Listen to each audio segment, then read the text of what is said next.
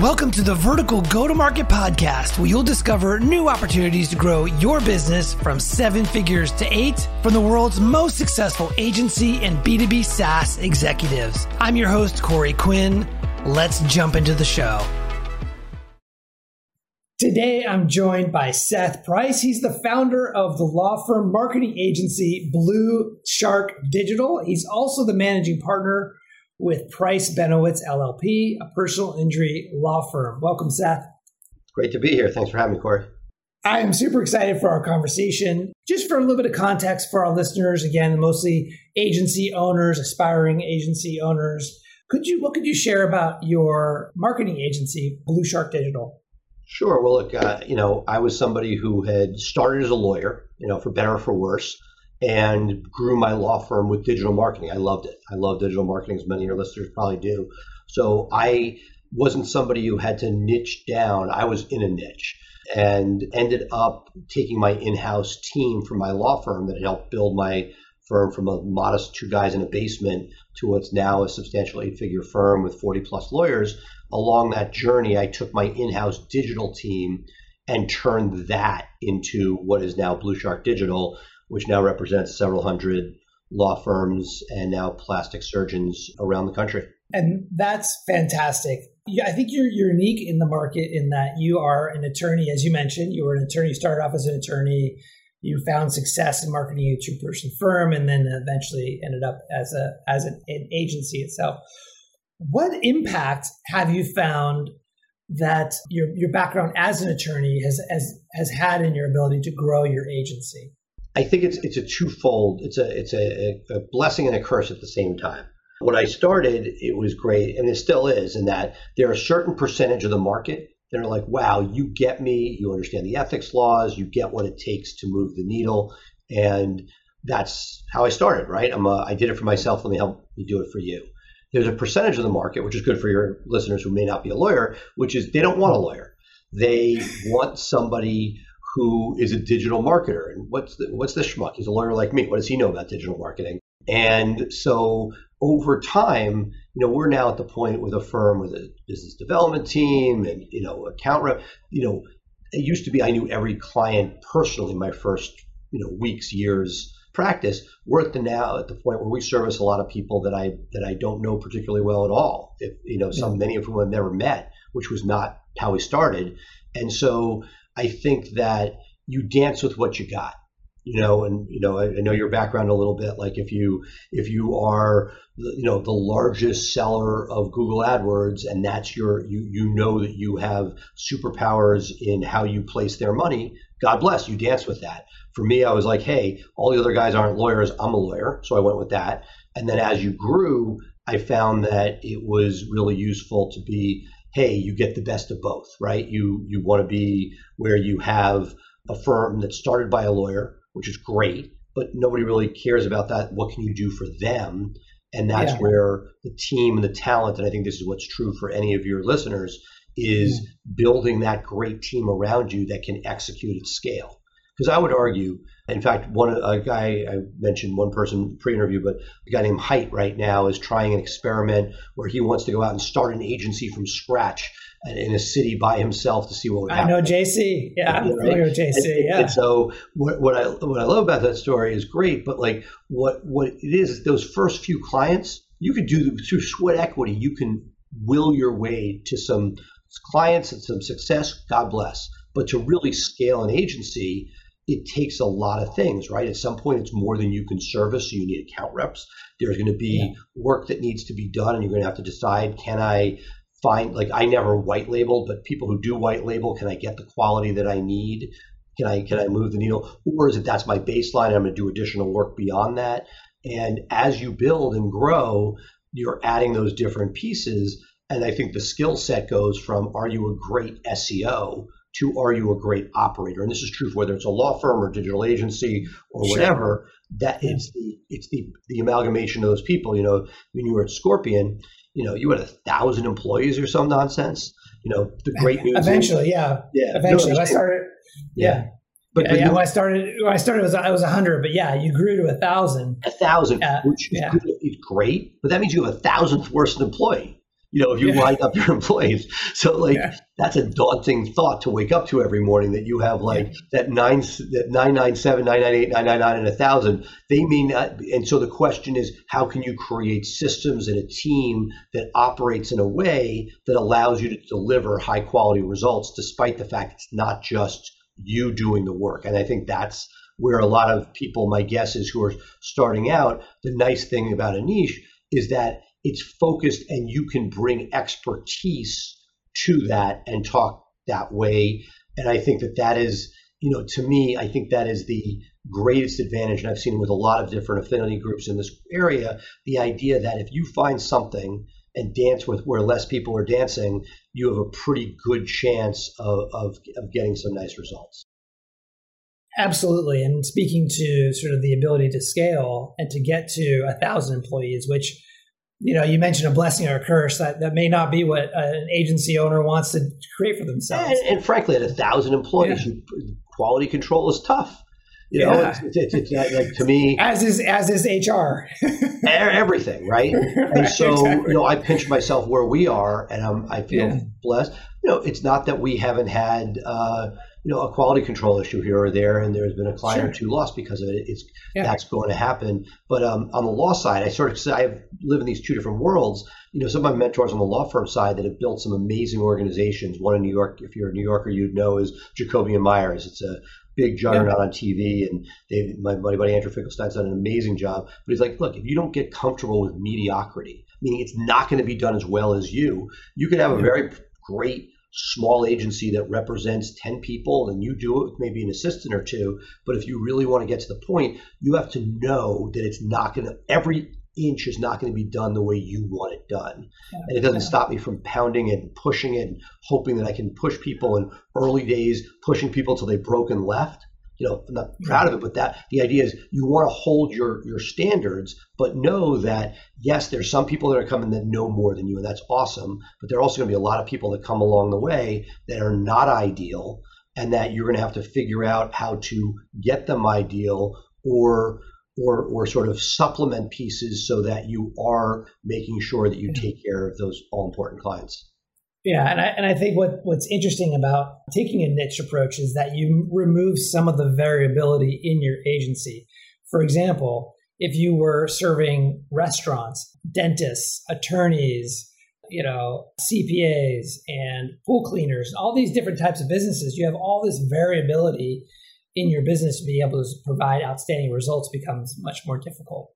Well, and I think some of it is form over substance. Some of the digital marketing is the same no matter what, right? The fundamentals of getting the phone to ring. What I would say is, and I was shocked because we opened a second vertical about 3 years ago now. And it was interesting that there were huge differences, whereas a lawyer, you would more likely lose a client if the phone wasn't ringing enough. That was, that quickly enough. As you know, as compared to PPC with SEO, that's one of the big risk factors, that you have to get yourself to critical mass for it to work. If it was easy and you just pay 1 month of SEO and you're off to the races, everybody would do it. But it's not like that. You have to figure out how to get the algorithm to like you enough, better than everybody else, into the organic, into the 3-pack, versus when we saw, let's say, in the aesthetics area, the plastic surgery, elective medicine area, there, not that they don't want to make money, but they are so focused on the look and feel of a site. Whereas the lawyer, it needs to be right. They don't want to see typos. But, whereas if a photo is not cropped right on a plastic surgeon site, that is like, and we were sort of, you put resources in different buckets based on what motivates a client. So for a law firm, we know that if we don't get the phones ringing, we're out. And not that like a plastic surgeon stay with you forever if they're not doing it, but that they have so much riding on the aesthetic because that's their, and it's also what they care about. It's what brought them to is taking people and making them more enhanced. With lawyers, like, they want to have their little badges showing the top of this and top of that. They want their video and their photos, but they are looking, and it was fascinating. So I'm guessing that as you go, and I've seen in the home services space, as I've talked to people in that space, you have a benchmark, whether it be Angie's List or Home Advisor. People are used to getting the X number of phone calls. And if you're not apples to apples with what they're doing, they're like, I'll just buy more leads. And so you sort of have to figure out what is it that's driving. I'm guessing there's no aesthetic issue. Nobody's reading copy. I get lawyers rewriting copy. My law partner's like that. He would rewrite something he wrote a year ago. And we were just doing a relaunch of a site. Like, this is terrible. I want to rewrite it. I'm like, okay, you rewrite it. I'm launching it. I have probably like 25 websites for my law firm, different niches, different geographies, different everything, right?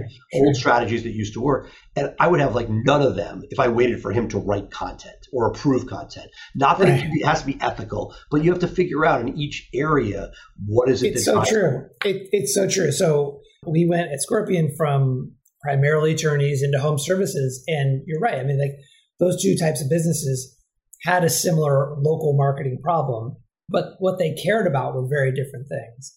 And even like, so we went into dentistry and aesthetics a little bit as well. And the same exact experience that you said is like, we went in thinking, well, you're a local business, you want leads, but that wasn't their primary concern. Their primary concern, exactly, our experience was the same, which is that they cared about how the site looked. Right. And look, thankfully for you at Scorpion, love or hate Scorpion, they make beautiful sites. So at least you got that going for you. Right. So that was, but it's, when I look at the, when I look back, it is, as my ego would say, hey, if I can figure out legal SEO, you're telling me that this like HVAC guy shouldn't be thankful to have me? Doesn't work like that. And that's why the niche concept, that if you go in and you know that you're the, pediatric dental specialist, that you're going to be able to connect with people, and that those guys know, that you have to be able to show touchy-feely, that the parents are going to be warm welcomed, and you're not selling, you're selling to the parents for the kid, whatever it is. If you can get to the point where you speak their language, and that's what I've seen at trade shows, where when I go to a trade show in legal, I come with great with great gravitas, as I look at other niches, and I've never been to an aesthetics conference. I'd be like a fish out of water there. I tried to get on a phone call with our head of sales for that division, thinking that they'd be lucky to speak to me, and these people could care less what I had to say. And it's crazy. I mean, it makes no sense. It's like saying, hey, I'm not going to listen to Tiger Woods about training.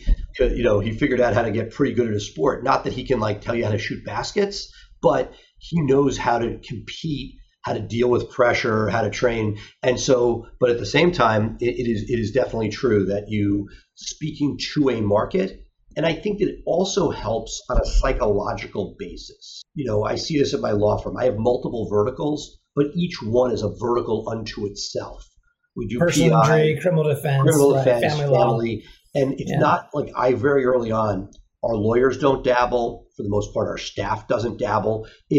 So it's not that, and this may be less popular to the narrative, over time, I don't think it's impossible to have multiple niches. It's just if you're a master of everything, it's very, very difficult to gain that credibility. And the good news is anybody's a potential client, but I find that most people, whether it be law or marketing, in the B2C space specifically, that those industry, that it's true anywhere, like B2B industry knowledge means a lot, but that the way that you scale it, the fact that you're not your team, when you think about people, right? Let's say you're magical and you could go and do a dentist one day, a lawyer the next day. All of that will work for your first 10 clients. But if you have people doing it, the fact that they're going dental is going to make them much more efficient. They are going to learn the process and the nuances much more quickly, because while you may be bright enough, you meaning you and your listeners who are listening, may be bright enough to be able to pivot, as you set up those systems, the systems don't work when there's tons and tons of variables. That's right. Could you take us back to the early days of Blue Shark and when you were just starting to build the agency, because you were working as the attorney at the firm, like how was this a separate business unit? Was it a separate company? Like, how did you manage the sort of the? Sure. Mine was essentially the in-house team became the agency. So it was first just Price Benowitz, and we added clients in. Okay.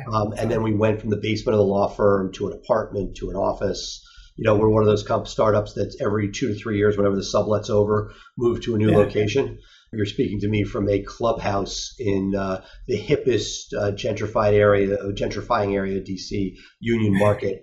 And until they decide to knock our building down, we have this awesome space. So as you were building the practice, the marketing practice back then, how would you go out and get more attorney clients? Well, at first it was people sort of personal Rolodex and people you knew. I, started out, there are a ton of conferences in my space, and I would go, and I was pretty cheap, and I didn't love paying the $1,000 to attend the conferences, and I found out if you spoke, you went for free. So I was speaking at these conferences just because I was frugal, and everybody else was selling something. So I was like, hey, if they're selling something, I should sell something.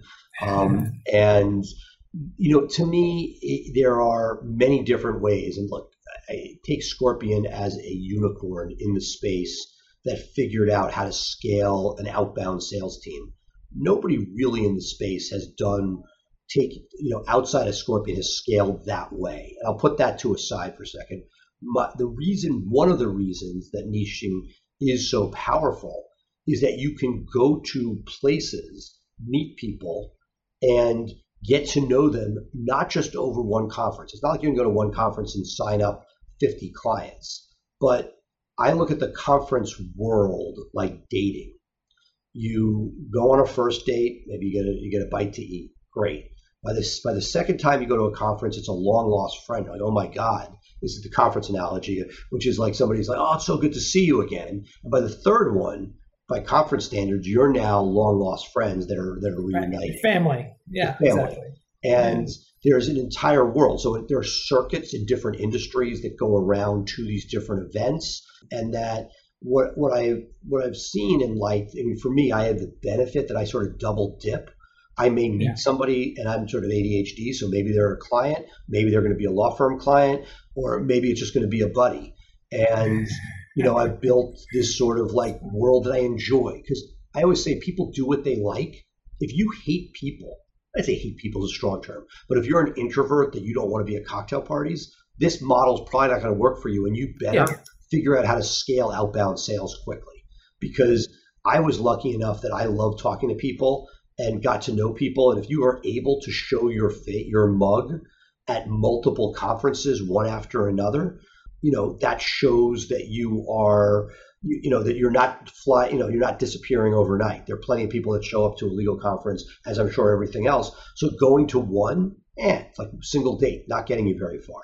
You get to 3 dates, the 3-date rule, if back to my single days, there's something there. And that once there's something there, you can do great damage in that, people do business with people they know, like, and trust. And look, there are people, I look at you, I can tell talking to you here, you're one of these guys that if I met you for 10 minutes, we would be business friends. Like, we would connect. I could see you doing real damage at a bar back in the day. And that, but that gets you so far, and it's just you. And so the question is, as you want to scale beyond you, can you, and there's a whole world that it's kind of funny because the law firms by definition are much more dysfunctional. There are lawyers, there are legacy issues. What I've loved about the agency is it's much more pure, much more buy-in. We have people, it wasn't from day one, but over and let's say it takes about a 4-year cycle before you figure out who you are, what you need, and frankly, have enough gumption to attract the right people. And not that you can't stumble into good people early on, and we did, and those people are now managers in our organization. There's been plenty of early turnover that I wouldn't be where I was if we hadn't gotten those people out of the way and brought in a team that really buys in at this point, with core values, and we're now in EOS and all these different components, you're jamming and it becomes more self-selecting who ends up joining you. And I think you have much more stickiness than when you first start out and you're trying to figure out where you're going. It's much more haphazard. At what point in the company's history did you hire your first salesperson? It's a great question. And there's things so we ended up having sales assistants that would come and go, partially because they had to work with me. And then eventually we ended up, I'd say 3 years in, taking somebody out of analytics who I took to a conference with me and she was smitten. And she became our top evangelist. We call her chief strategy officer, but she is essentially our first true person that could go on the road and sign people up that's not me. And that's a whole nother salespeople. There are things I could tell you I've figured out and cracked that nut. I have a sales team of eight or nine people. I still haven't cracked that nut. Hiring sales is not for the faint of heart. No, nor is managing them. How did content marketing play a role in your growth? I know you have 2 podcasts. I know you've contributed a chapter in a book a couple of years ago. You've obviously been doing a lot of content. Like what type of content did you do early days, and funny? How did that help you grow? The SEO in me thought you were going off with how do we build a content team, which is one of the hardest things to do in SEO. Period. Yeah. But I think that each of these things is a layer, and I enjoy like my SEO podcasts that I'd love to have you on. That is the SEO Insider was just basically a way to network with other industry insiders, bring people on. If I called, if you call me up and say, hey, Seth, let's chit chat, might happen, might not happen. But you say, hey, come on my podcast, and all of a sudden we spend this great time together. So the idea that I could get, people that otherwise were the glitterati of SEO and could come on my podcast, some of those have ended up reciprocating with speaking opportunities, with just emails from time to time with like tips or tricks, with networking, with, it's built a greater network. So again, there are 1,000 things that we need to do, but I would argue that if you are niching, there are 2 things that I love about some version of a podcast. Okay. The first is that it allows you to network with people that otherwise you just wouldn't get that time with. It's like golf. You get 4 hours with somebody. Here you get 30 to 45 minutes. They get to talk about themselves. People like talking about themselves, and that's a really good thing. But the second piece is I think it can be used as a business development Trojan horse, where if you're doing something all on whatever it is, plumbing, roofing, putting people on your podcast as a way, whether it's an existing client, whether it's a prospective client, whether it's somebody in the industry that people know, like, and trust that's being associated with you, that's really valuable. Old school, people used to do breakfast meetings in town. And it was amazing because you would basically have people, give them breakfast paid by a sponsor, and then you would bring, if you were a B2B player, my corporate lawyer friends would bring who they wanted to do business with as the speaker. And then all of a sudden, the speaker got to come, they had an audience, you as the host got time with your speaker. I think that the podcasts have allowed you virtually to do a lot of that. And whether it's upstream, where you get to see somebody who's been inside the belly of the largest outbound sales organization in the world, in our world, or whether it's, the ability to think that the person who you're putting on could either do business with you or be a referral source. Those things are extremely powerful. And I think that if you look at it super maniacally, like that's my only reason for doing it, it will come through. But if you genuinely enjoy people and enjoy talking to them, then it becomes more of a joy, and hopefully the other person feels it the same way, and it becomes a positive touch point. And again, like a conference, you go to one conference, the odds of it going anywhere. What's going to come from this? Is it possible that some person's going to reach out to me and say, hey, I think I got a small thing going. I'd love to roll up into what you're doing. There's so many different permutations out there that every time you put yourself out there, it's just one more opportunity for that additional touch point that'll hopefully pay dividends later. Well, I'll tell you, I'm already going to ask you after this interview if you will be willing to let me quote you in my upcoming book. So we can talk about that later. It would be an honor. Outside of podcasting is very, very powerful. I agree for all the reasons that you said, and I'm a big proponent of the relationship side, right? So building up relationships within an existing industry that maybe you're a newcomer, you can get direct access to some of the people who have a lot of influence rather quickly. It also doesn't take that long to break into different industries, more than others, but outside of the super developed ones, it is amazing, and that if you show up, continue to show up, damage that can be done. Exactly. And to your earlier point, many agencies don't think of it as a long game. They think, I'm going to go to a conference. If I get a bunch of leads, maybe I'll go next year. It's that's not necessarily the right mindset. It's really, Yeah, I mean, if we're look, committed to this industry, correct. And I see it now. I'll give you an example. So even though there are people, Yeah, one guy within my world who niches only to PI lawyers. We've done yeah, multiple B2C lawyers, PI, criminal, and family. And we'd never attended a family law conference until yeah, recently. And we went to the first one. It was good. And a friend of mine I wasn't there, but a friend of mine is like the big maca. She's been going for years. She's like the queen of the conference. And she introduced my people around. It was great. But yeah. are we going to close anything for them? Maybe, probably not. If we do, that's out of benefit. But there are times where you have to go in. I saw this, for example, in legal. We were East Coast centric. Most of our clients were East Coast. We were known on the East Coast. And like it's funny because they talk about rap, East versus West. There is a thing like that in legal, and it wasn't until we put butts on a plane and got ourselves to West Coast conferences that we got West Coast clients and we got a buzz out there, and it became a thing. But it's like, if you're willing to get on a plane and go, it's amazing what could happen. But if you're looking at what is I think that ideally you want to be look at, is it fruitful? Are people there using somebody else that could be using you? Where most of my industries are pretty developed, where it's not like somebody's, not having a web person, that they're coming from somewhere else. And so I think part of it is there a market for it, and being smart about it? Because if there is, then it's just a question of people getting to know you. Hey, it's Corey. Almost every day, I talk with agency owners who are frustrated with getting their outbound program off the ground.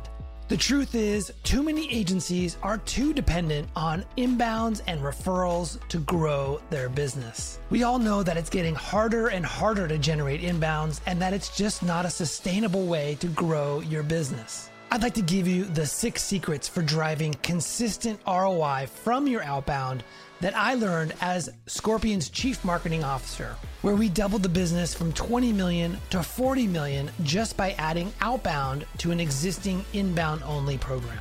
It's a free 6-day email course that will transform your outbound from broken to consistently driving new sales opportunities. You could sign up and get the first secret right now by going to getoutboundroi.com. That's getoutboundroi.com. Now, back to the show. Yeah. Are there any suggestions or ideas that come to mind when it comes to building trust within a vertical market? Let's say you're an outsider and you're trying to really build trust. You want to do whatever you can to short circuit or shorten the time frame to become more of a known factor in that industry, get some sort of build a reputation for yourself. What are some good ways to do that in addition to conferences and podcasts? Well, I mean, okay. So, and I think as you're saying, it's multiple touch points. It could be, for example, social media marketing. It doesn't take a hell of a lot to target an audience with your message. And so, I'll tell you, I formed a niche myself. I am now the moderator of legal conferences and panels. If there's a legal panel if there's a panel at a legal conference, 50-50 chance I'll be invited if it has anything to do with growth or marketing to help lead that panel. Some of them are on digital marketing, which is awesome, and some of them are on nothing to do with anything I make money on, like intake. And as that visibility grew during COVID, the numbers on the podcast and the webinars were insane and off the charts.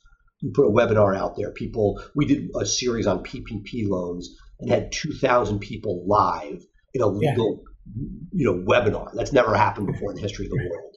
Amazing. Right, amazing. Went back to 200 after COVID. But all of that said, when the COVID sort of ended and we went back to a conference, I felt like a celebrity for a minute, in the sense that so many people had seen me over and over again. And look, that's an extreme example, but it shows you the power of this. So what are the things you can do? Co-branded webinars with somebody in a related industry, related technology. Let's say somebody's doing, intake technology and you're doing marketing. Doing one where you share it to both your lists. Each of these are basic. They may get 70 to 100 people on them.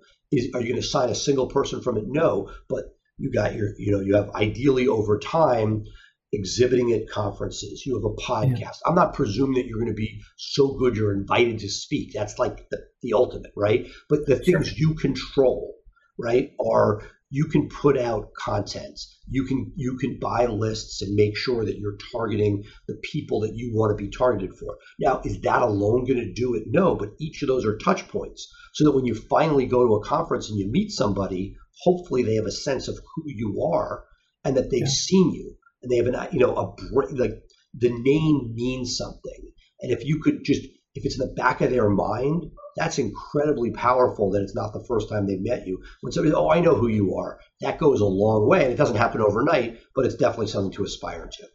I love that. You mentioned outbound. Have you guys dabbled in outbound? Has that channel worked at all for you guys? I would say that I am not the poster child for that. I have tried. We've had limited successes here and there, but I bow to the masters with that. One of our rocks is to improve outbound. And, it's like, I tell a story, I don't want to tell the whole story here, but a neighbor looked over my fence and said, "Oh, wow, your grass is so beautiful." And mine was like crabgrass because my kids would rip out all the grass. And her father-in-law built this beautiful lawn. And I'm like, literally, lady, you're the living embodiment of the grass is always greener. So I'm very, very blessed that our inbound is extremely strong. Our brand, Blue Shark, is awesome. And that we get tons of referrals from clients, from friends, yada, yada. That said, I'm going to have to listen to your podcast to figure out how to crack it. It took us a long time to figure it out as well, as you can imagine. Let's talk about hiring. So how important is it for you to hire employees for your agency who have a legal background? Oh, I'd say I don't think anybody does, other than the only people that have any lawyer experience as employees that coming in were our contract writers, because we want them to be able to understand the subject matter. And I believe my personal, and hopefully this will help somebody listening, I do not believe in hiring the writers full time. I have been burnt too many times. I hope this doesn't anger anybody, but the people who sit in a room and write all day, every day, have very often a fuse that pops. And I would like to not, I would love to give them as much work as they want, pay them well. And if they don't want to write anymore, that's great. I don't need a last day lunch and everything else. Yeah. They can go and do whatever they want. But I want that's a piece a lesson that I learned that, well, you need in-house editors over time and you need optimizers, but the actual writing, I am not a fan of handling within the office. All of that said, hiring in general, if that's your question, is one of those things that we could spend an entire podcast on. I'm sure. But I think it's figuring out, piece by piece how to, when you start out, you got nothing but you. It's hard for me to remember those days. I started with a co-pilot. I think that's pretty important, that if you really want to scale, that having somebody beyond yourself with you is important. So when I started the agency, I had an in-house team. And part of the reason I started it is every 2 years I had a guy. 1 2-year period it was a woman. But it was like they'd stay for 2 years and they'd move on to do something else. And I realized it was good because I got cheap labor for the next person, but it became old. In your 30s, that's fine. But when I hit my 40s, I was like, this isn't fun anymore. And I would end up hiring I wanted opportunity. That's where the agency came in. But the sooner that you can get stuff off your plate, once you have any meaningful revenue, that to me, it's that hustle. But, if you're willing if you want to put money back into the company, not worry about your margins for a minute, and allow yourself to get that team will allow you to grow. It's easier advice to give than to take. But sure. I know that if you really want to produce quality work at volume, obviously if you know clients, that's silly. But as clients are coming in, making sure that you are staffed for delivery. And again, there's an entire world that I haven't played in that maybe some of your listeners do, as far as you outsource this, and this. And that's awesome. There are people in law firms that do that. But I think to really scale, my humble opinion is you want to control those pieces and not have it just, replicating somebody. I've never white labeled out because I don't love that experience. I know there are plenty of people that make a lot of money doing it, and that's not to say they shouldn't, but my feeling is to really scale, you need to get beyond that. Yeah, I share that belief. It makes me think about, sales and marketing. Like to really grow a firm, you need to figure out how to to do that in-house so that you own that IP and you own that process and you get better over time.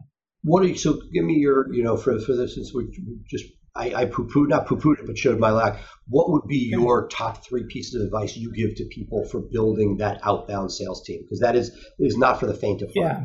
Yeah. So I think a big challenge I see a lot of agencies do is that they outsource the very fundamental thing as it relates to going outbound, which is building the list. So let's just use the context of personal injury attorney.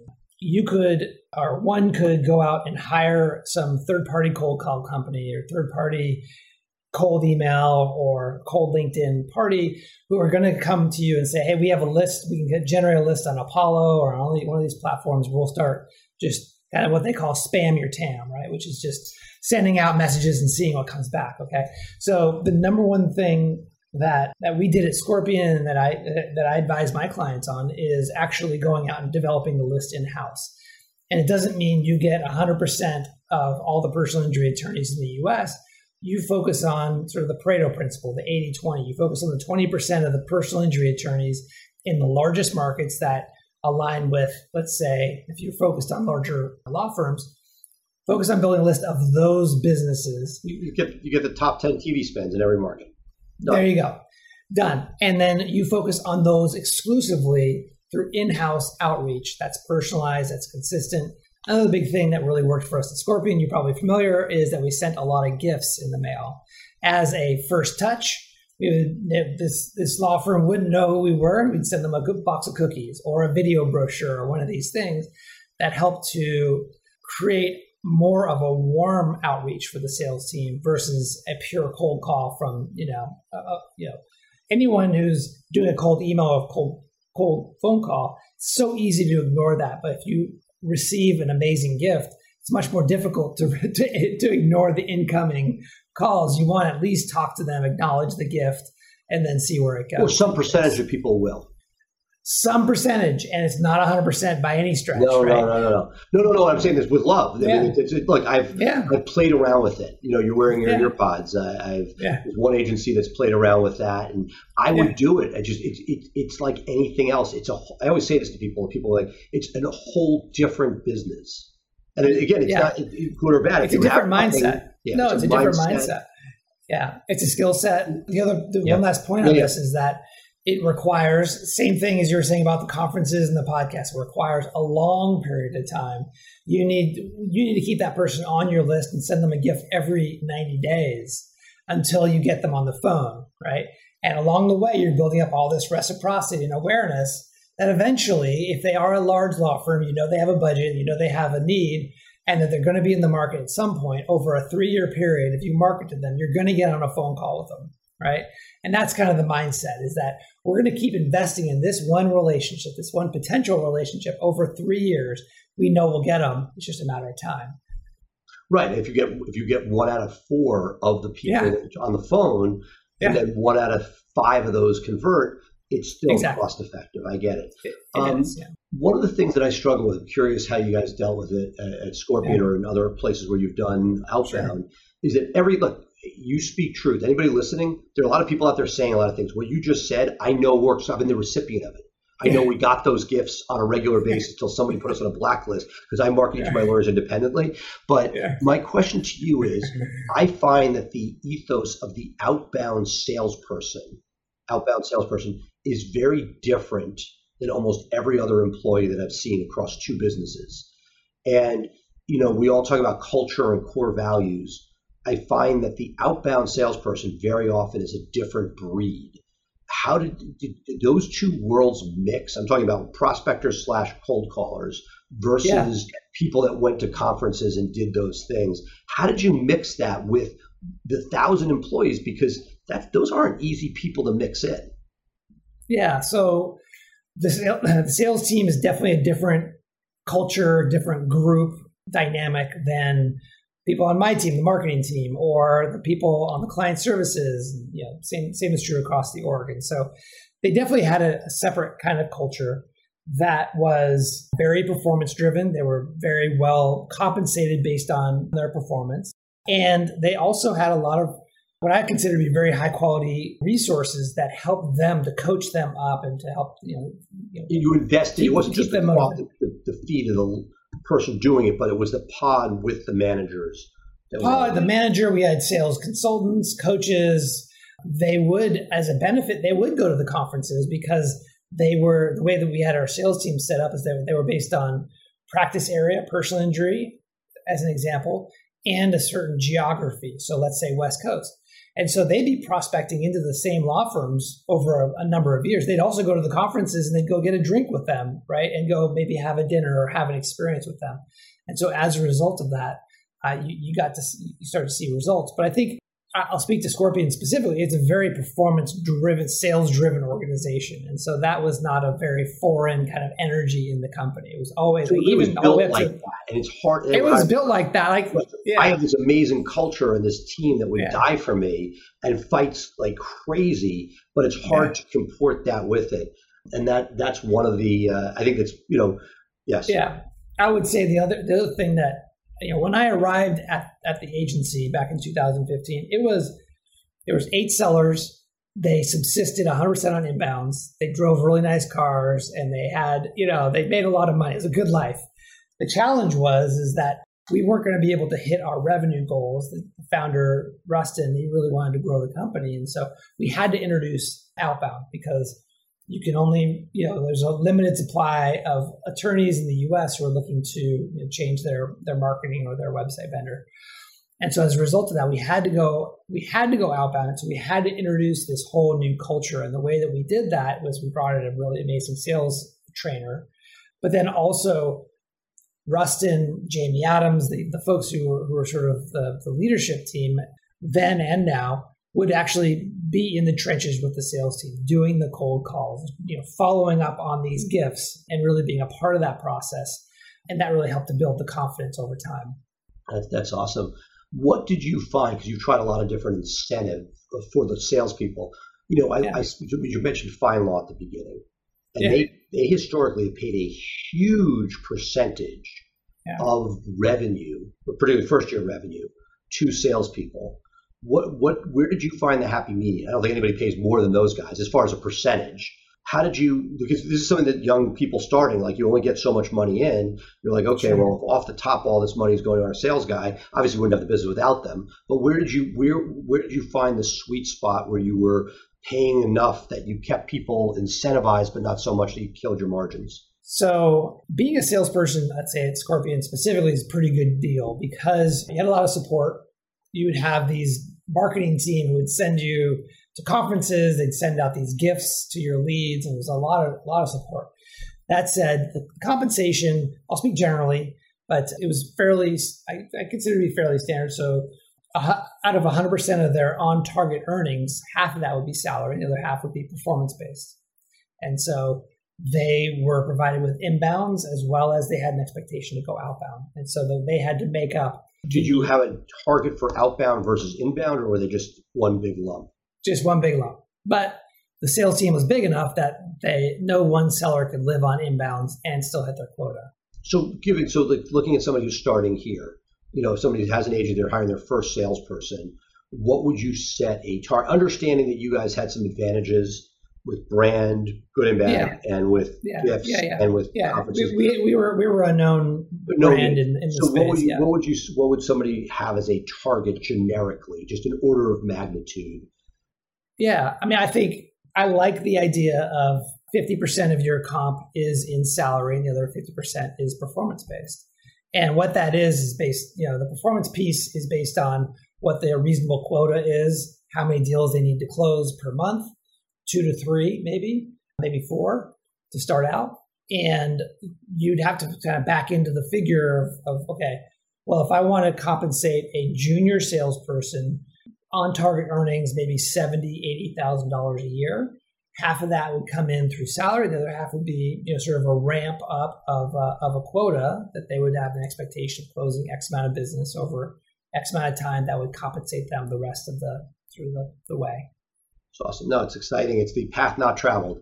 You do things different ways, and I don't think I'm going to magically turn into a sales machine.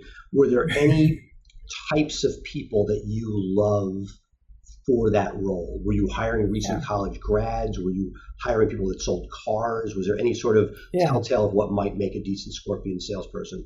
So interestingly, one of the things we learned is that someone with a background in, let's say, home services, maybe owned a home service business, became a Scorpion seller in home services. They were much more productive than someone who's just, a junior guy who didn't know, anything about. Hence your question before about like coming out of the space. Yeah, exactly. So having specific experience in the space, whether it be a seller at another agency with a Rolodex of clients, or someone just familiar with the space. But ultimately, I think it depends on where the life cycle of the agency is. The reason why I say that is that most agencies don't have a sales development sort of resource or a very sophisticated sales coach or trainer there to help bring up junior people. In that case, it maybe makes more sense to just find someone who's been selling into that vertical for a while and basically bring them over. When it comes to scaling up a sales team, you need to hire junior people, and that requires having a really strong onboarding and training and coaching and sort of development process in place for that to really work. No, I mean, to your credit, I feel it's very similar to what you see in some of the insurance syndicates. If you look at the first guy at Undercover, billionaire. When you look at the people that have scaled insurance companies, I feel like you took that playbook and turned it to internet marketing. Yeah. Well, thanks for that. Yeah. Curious about your experience with sales with regard to, anything you're comfortable sharing with regard to you mentioned you have an 8-person team. Is it mostly inbounds? They're just qualifying. Correct. We have an outbound, asset that does that. I've tried and lost money on third-party agencies. They've never found that to work. I've also learned something, which is even different between Scorpion and Blue Shark. So we are SEO first, and SEO and local first with paid second. Arguably, Scorpion was paid first. From a product perspective. From a product perspective, right? Yeah. And not making a value judgment either way, I would argue, from what I've learned, that the paid sale is a sale that more people can grasp more easily. Yeah. And that when I took people, and I think maybe I don't know if I've ever dealt with anybody post Scorpion. I've definitely dealt with people post FindLaw. That the people that we saw, that the idea of selling a directory or selling paid search was significantly easier. Not saying that it's easy, but easier than the SEO sale. And that's one of the things that we have seen, that it is one thing to call somebody up and say, hey, give me $2,000 a month and I'm going to get you X number of phone calls. And you can sort of know what you're dealing with in a given market, to, hey, give me X amount of money and I'm not going to show you anything for 9 months. Yeah. That is a much harder sale. That's a tough sale. Yeah. Right. Especially for a small law firm. Correct. And we figured stuff out. We have now entry products. We now add PPC into these things. There's all sorts of places. All that stuff, but if you leave non-PPC, it's a more intellectualized sale. It is. Which is why I'm not a $1 billion organization. At the same time, we have sticky clients that love what we do, because when it works, and you even somebody who's a paid first person, as great as paid may be, there's Google, you may be the best paid person on the planet. There's only a limited ROI that Google will let you get. Yeah, absolutely. And the market can go against you. Like, we have no control over cost per clicks right. And so that has, to us, made it much harder. So again, let's go back to your audience for a minute, away from our personal love fest here, which would be, when you're doing this, knowing what your widget is, because the more sophisticated the widget, the harder the sale process is compared to. So for me, I believe it took an extra touch point or two for us to sell, because we were selling something that took a leap of faith versus, hey, we're going to build a site and within 30 days you're going to have phone calls with your budget. And as you know, there's a distinction between paid and organic, in the sense that, yes, the best answer is both. I'm not somebody who's like, paid sucks, organic's great. I'm like, I love both. But when you're dealing with a client with limited resources, where do you start? And if you can get through that pain, I know that there's ROI that can be achieved on the other end. That's great, but that's a very hard concept to get through on the phone. When I listen to some of the people, if you listen to any of the legendary stuff from our friend from Wolf of Wall Street, he's not doing. He's like, I'm going to make you money right now. It's a dream. Right. It's there. It's a compelling sell. I think the challenge that we faced and other agencies face when they are focused on an SEO based contract or SEO based product, at least as the cornerstone product, that negotiating contract length becomes challenging because the client doesn't want to agree to 12 months or 24 months because there's a lot of risk in that. But the agency needs enough runway to be able to provide results and show efficacy. It's funny you say it. So we never went with, on our higher dollar SEO contracts, we've never done a contract length. We ask for a 60-day out, but that's about it. And one of the things that's been a good selling point, so that helps our salespeople, right? Because we're not saying you have to stay with us for a length of time, but we also, part of the reason I sort of look at it like if somebody leaves after, we never have people leave after 3 or 4 months. I say never, like once in the history of the company, but that is much less of a fear in the sense that you get your money for those 3 months. You're just selling a website. God bless, go off and do what you want. And as you know, an unhappy lawyer locked into a contract isn't really a fun place to be anyway. Absolutely not. And and she's like, on that, I'm going to wrap this up. Yeah, well, I was going to say, it brings you back some PTSD from the days of lawyers, right? Exactly. So kind of as we wrap up here, I wanted to ask just two more sort of final questions. As having been down this road now for a while, specifically on the agency side, what advice would you have to maybe an agency owner that's taken more of a generalized approach to their market? They want to take a verticalized approach. They've been listening to our conversation. Any sort of parting advice you would have for them as they consider this vertical approach? I mean, look, there's no one size fits all. I think long term, most people will end up with, especially if you're with exceptions, most people will end up with some sort of a niche. It may be defined differently. It may be, I have friends in DC that do, mid to larger size organization web rebuilds, and they're $50,000 to $80,000, and they churn them. And even though it's not industry specific, it's widgetized. The quicker you widgetize what you're doing, the more money you'll make. If you're doing PPC for one person, social for the next, and SEO for the third, like it gets you through the day, it gets you some revenue. I think the only benefit to that is you can see what you like to do, what's resonating. But I think in order to get margins, because at some point you're going to go from I have a business to what are my margins, what am I taking home? And I think that the sooner that you get to some sort of systemizable process, the better you will be. That doesn't mean you can't have more than one over time, but it means that the sooner that it's not just like for lawyers, there are people like anybody who knocks on the door is my client. Those guys generally don't make the same money as somebody who says, this is my vertical, I'm known for it. You go to Starbucks because there's coffee. They may sell books and some other stuff there, but you're there for a thing. And that the sooner that people associate you with that, the better. That's awesome, Seth. One last question. I wholeheartedly agree with that, by the way. What's your motivation? What is my motivation? I enjoy what I'm doing. I love building stuff. And I've been very blessed that, there's one of those things that like child rearing, bigger kids, bigger problems. I thought when I had like little toddlers, it was the worst ever. And now I have kids who are screwing up in school and doing all sorts of terrible stuff. I'm getting bad phone calls. And so, but what I would say is that with scale, I've been able to, I didn't understand at the time, but I've been able to be more of the emit, to be more of the entrepreneur who works on the business, not in the business. And so I feel like that is what drives me, is to get to the point where I'm able to tinker with and build things rather than be part of the production of it myself. Yeah. That's awesome.